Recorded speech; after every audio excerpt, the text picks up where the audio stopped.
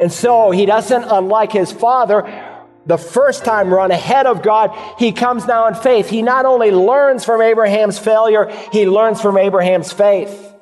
And he knows, yes, God has to give us a baby. And so, exercising human responsibility, he prays.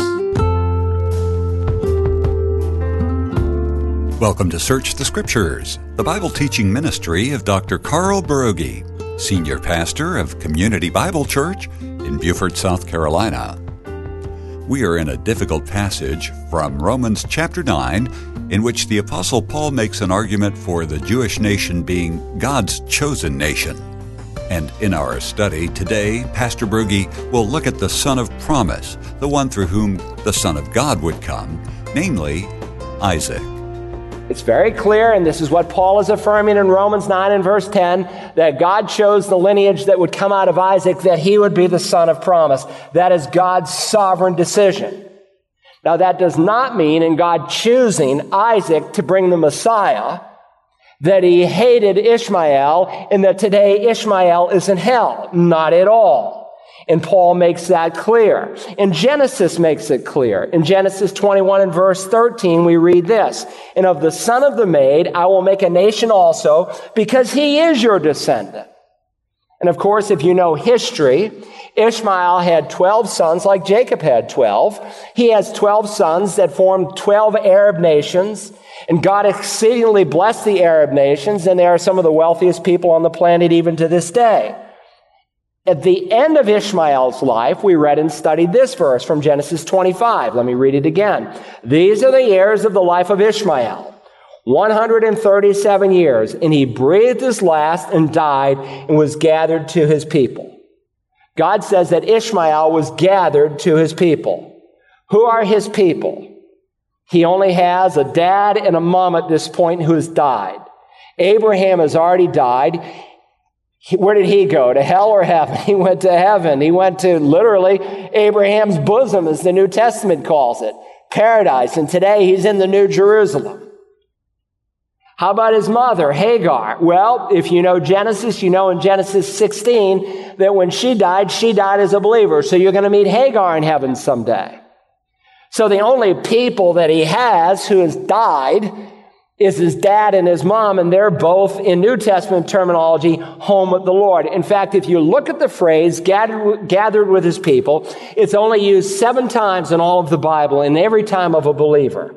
It's used in Genesis 25 and verse 8 when Abraham dies. It's used in the verse that we just read of Ishmael in Genesis 25. It's used of Isaac when he dies in Genesis 35. Isaac, the type of Christ. It's used of Jacob in Genesis 49. It's used of Aaron in Numbers 20.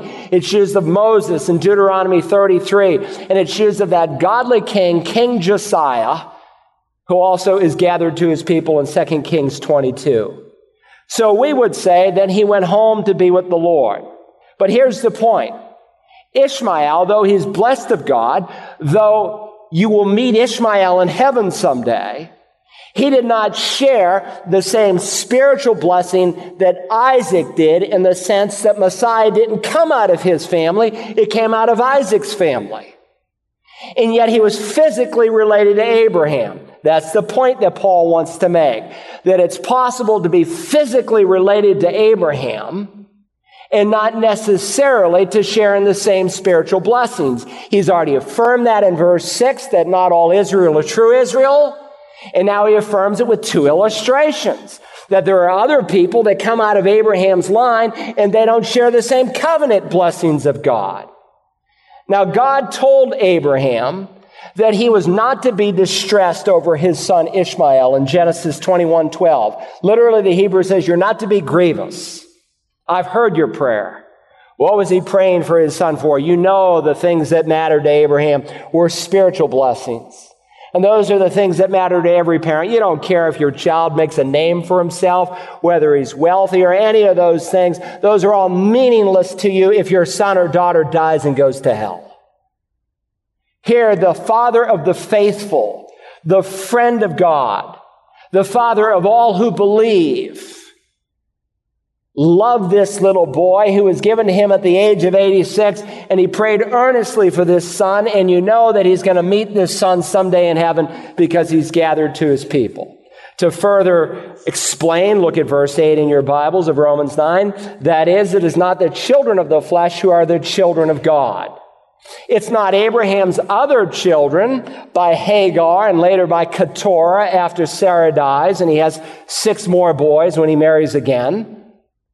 It's the children of Isaac. Now, the term children of God is used in different ways in the Bible. Sometimes it's used in a broad way, like in Malachi 2:15 or in Acts 17, of someone who's a child of God in the sense that they are created by God. God is the one who gave us all life and breath. And in that sense, you can say we're all children of God, only in a creative sense, and that we're made in his image and likeness.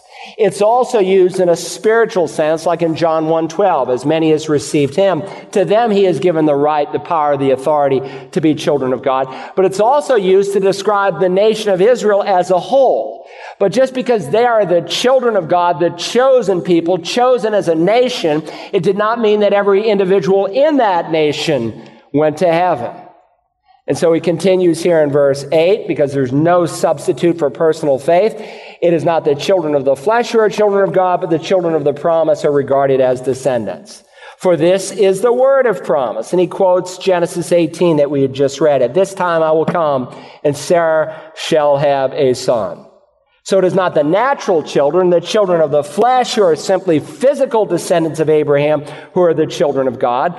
Clearly, the children of the promise, the children of the seed, the children of the sperma, are Isaac's descendants and not Ishmael's. Now, I think it will become clearer to you. This is the meat of the word. This is not the milk.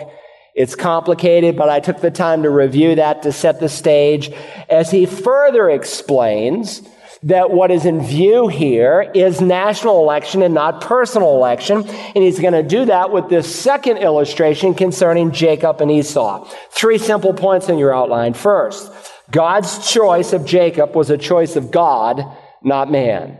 His choice was a choice of God, not man. Please notice, if you will, now verse 10. And not only this, but there was Rebekah also, when she had conceived twins by one man, our father Isaac. So the second illustration proves God's right to sovereignly choose one nation over another. And God's choice has absolutely nothing to do with man, and it has everything to do with himself. You see, someone could look at the first illustration with Isaac and Ishmael and say, well, we know why God chose Isaac. It's clear. Ishmael was not legitimate. He came through Hagar. No wonder God chose Isaac and not Ishmael. Well, Paul reminds us in the second illustration, no, it doesn't have anything to do with human merit or performance or anything. It has everything to do with God's sovereign choice.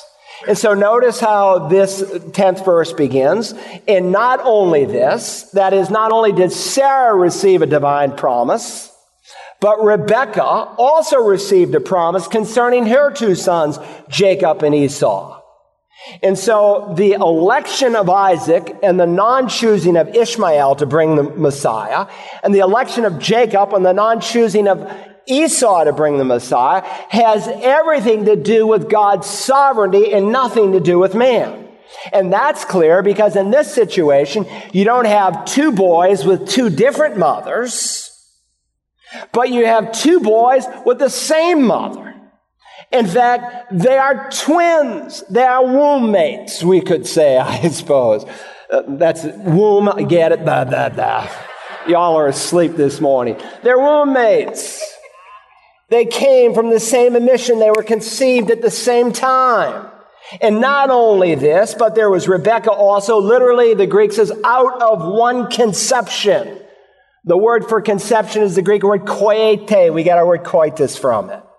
He uses this word to indicate and to affirm that they not only had the same mother, they came from the same emission. He's emphasizing in the second illustration that any human rationale as to why God chose one over the other has to be totally thrown out the window.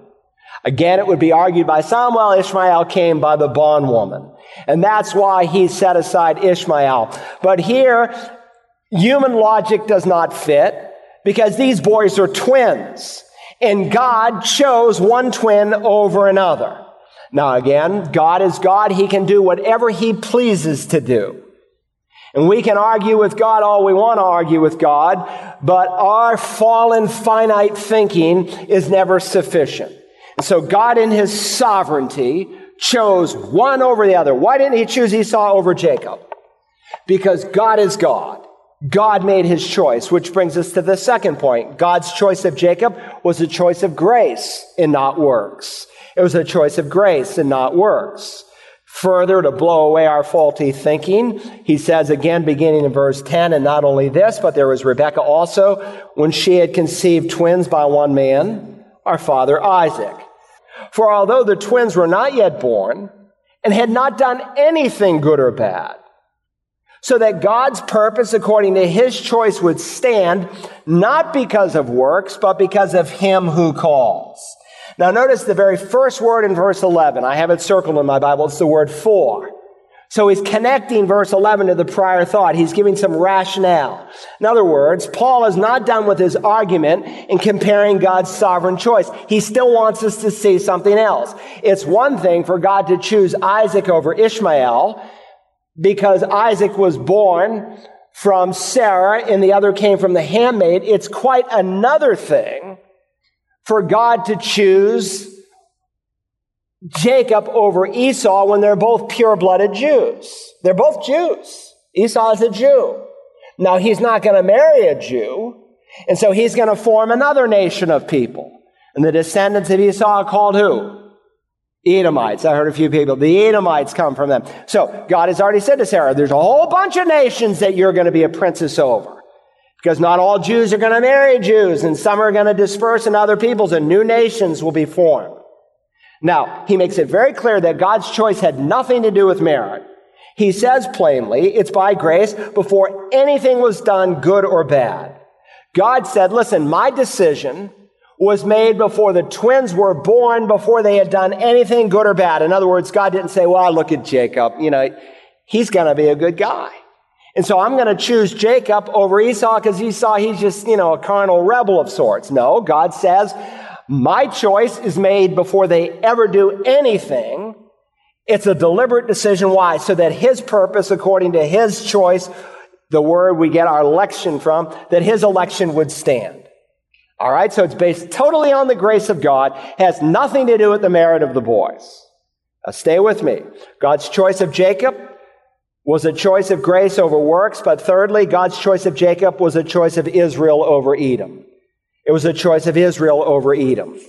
Let's get a running start into verse 12. Read 11 again. For though the twins were not yet born and had not done anything good or bad, so that God's purpose according to His choice would stand, not because of works, but because of Him who calls, it was said to her, the older will serve the younger, just as it is written, Jacob I love, but Esau I hated.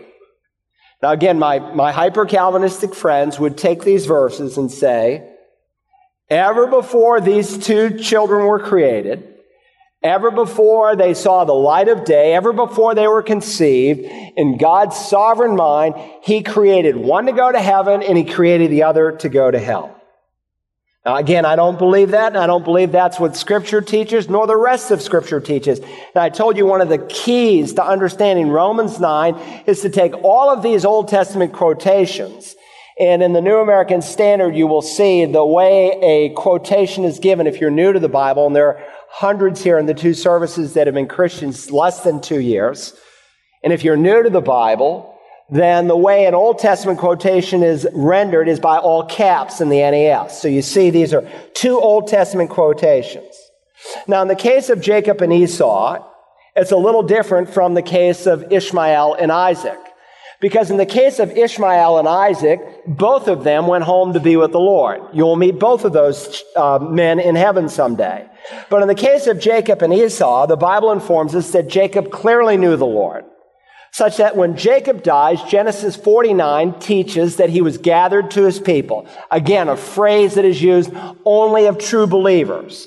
However, Esau's death, it's not even recorded in the book of Genesis. But in the New Testament, God gives us a commentary on his life. And in Hebrews chapter 12, when God describes Esau's life, he describes him as both immoral and as a godless person. Now, Christians can debate whether or not he went to heaven as a rebellious saint or whether he went to hell as a lost sinner. But in this context, it's irrelevant because what Paul has in view, as we're going to see from these two Old Testament quotations, is not personal salvation, but God's sovereign election of two nations. Now, if you'll notice here, the two quotes, if you have a New American Standard with marginal notes, and you wanted to see where verse 12 came from and verse 13 came from, you will discover it comes from two different books in the Bible. You might want to put next to verse 12 or circle the marginal notation in the margin there, Genesis 25:23. The first quotation comes from the first book of the Old Testament. The second quotation in verse 13 comes from the last book of the Old Testament, from the book of Malachi, verse 1 and verse 2. With that said, let's go to the book of Genesis. Go to the book of Genesis, and let's turn, if you will, to Genesis chapter 25. Go to Genesis chapter 25. And again, I think when we look at this in its context, you will see this morning that what is in view in 9, 10, and 11 is not personal election, but national election. Genesis 25, and Paul, I think, assumes a certain amount of biblical literacy. Remember, in the early church, for the first decade or so, they didn't have any Bible but the Old Testament. They couldn't go, well, let's see what Matthew, Mark, Luke, John, Acts, Romans, those books were being written. And so when they gathered as the early church, what did they study? The Old Testament scriptures. When Paul went and evangelized throughout the Acts, what did he reason from? The Old Testament scriptures. He was writing his 13 books of the New Testament on his 3 missionary journeys.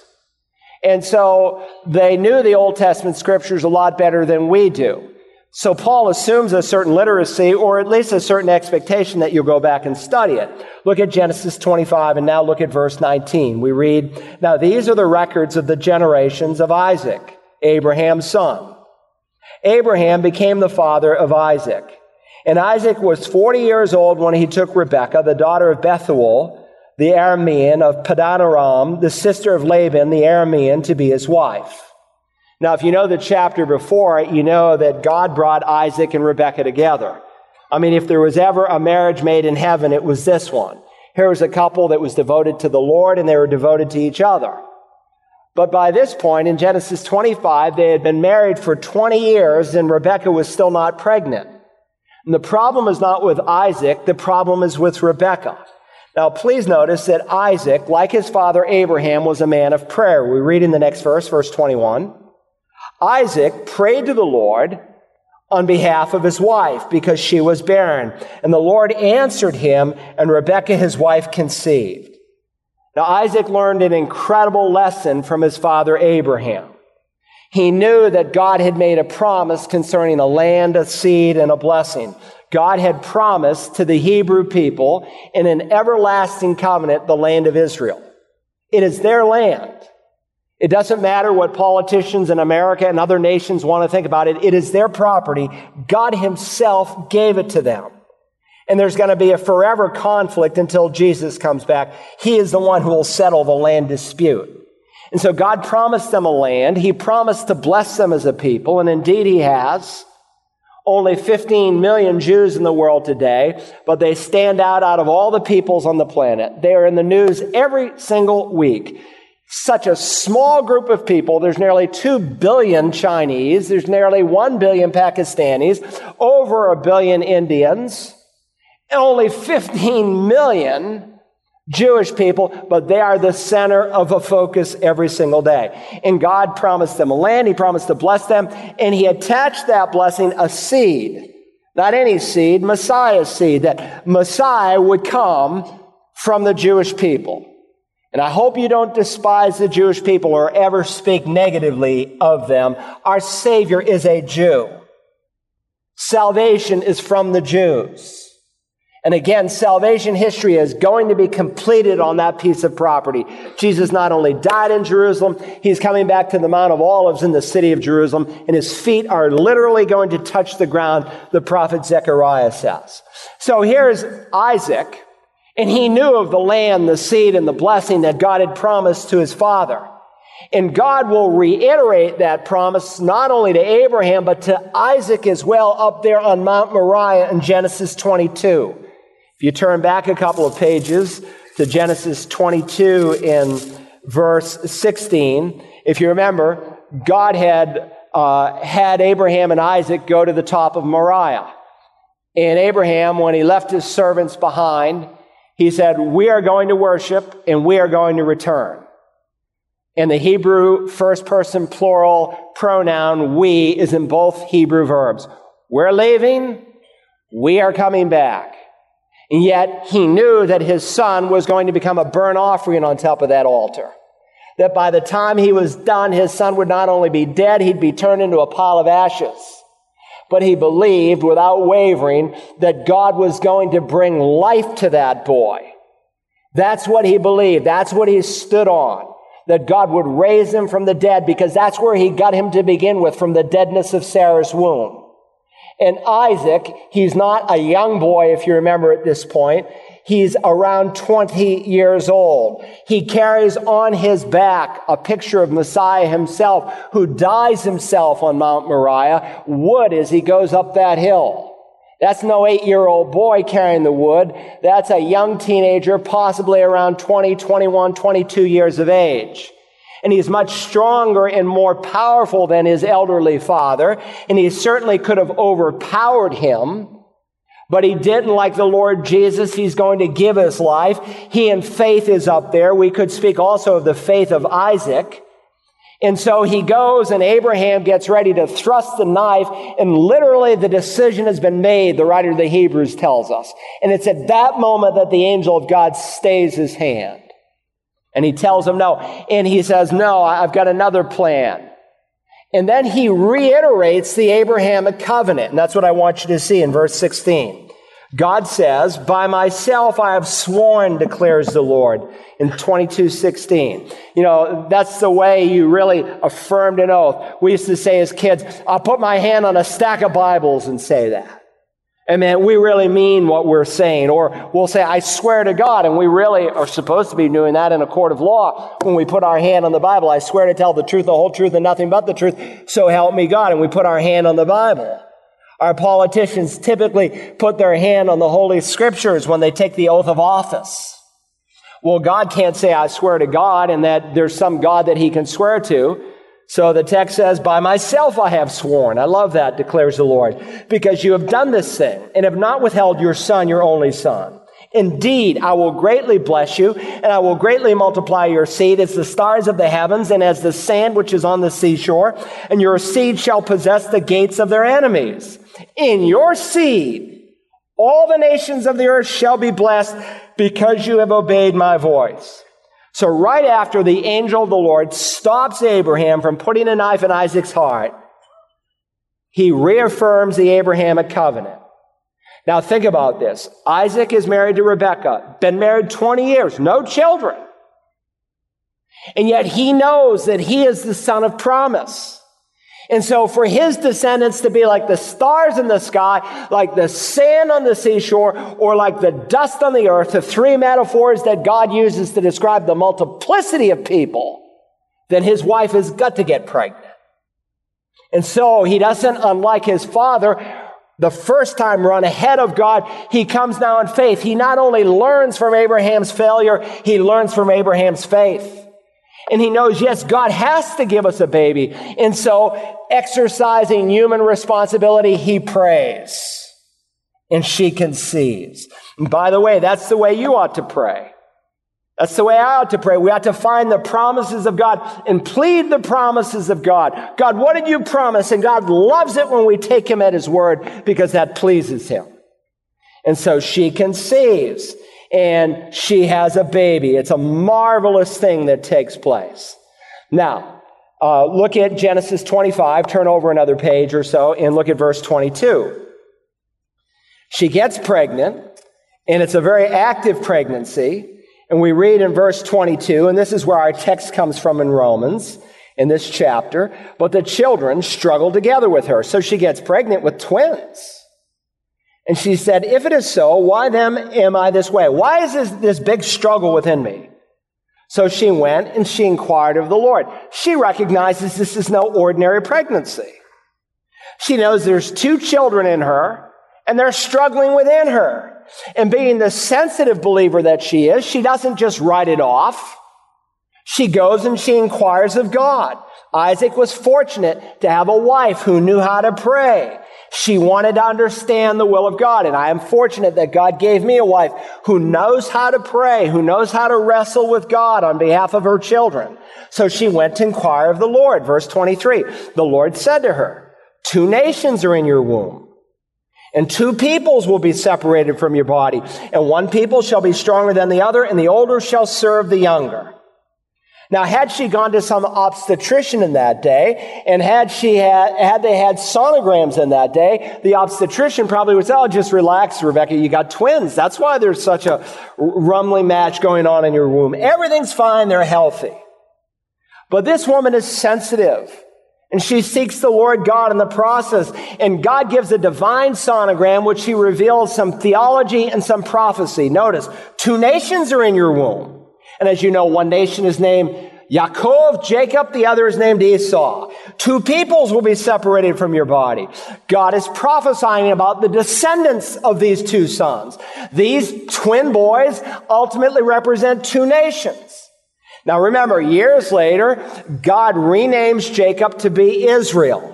And so he becomes the progenitor, the father of the Israelites, and Esau is going to marry a non-Jew, and he has become the father of the Edomites. Furthermore, we're told, and one people shall be stronger than the other. And indeed, the Jews were stronger than the Edomites. And if you remember your Old Testament, Israel had 3 key enemies, and the Edomites were one of them.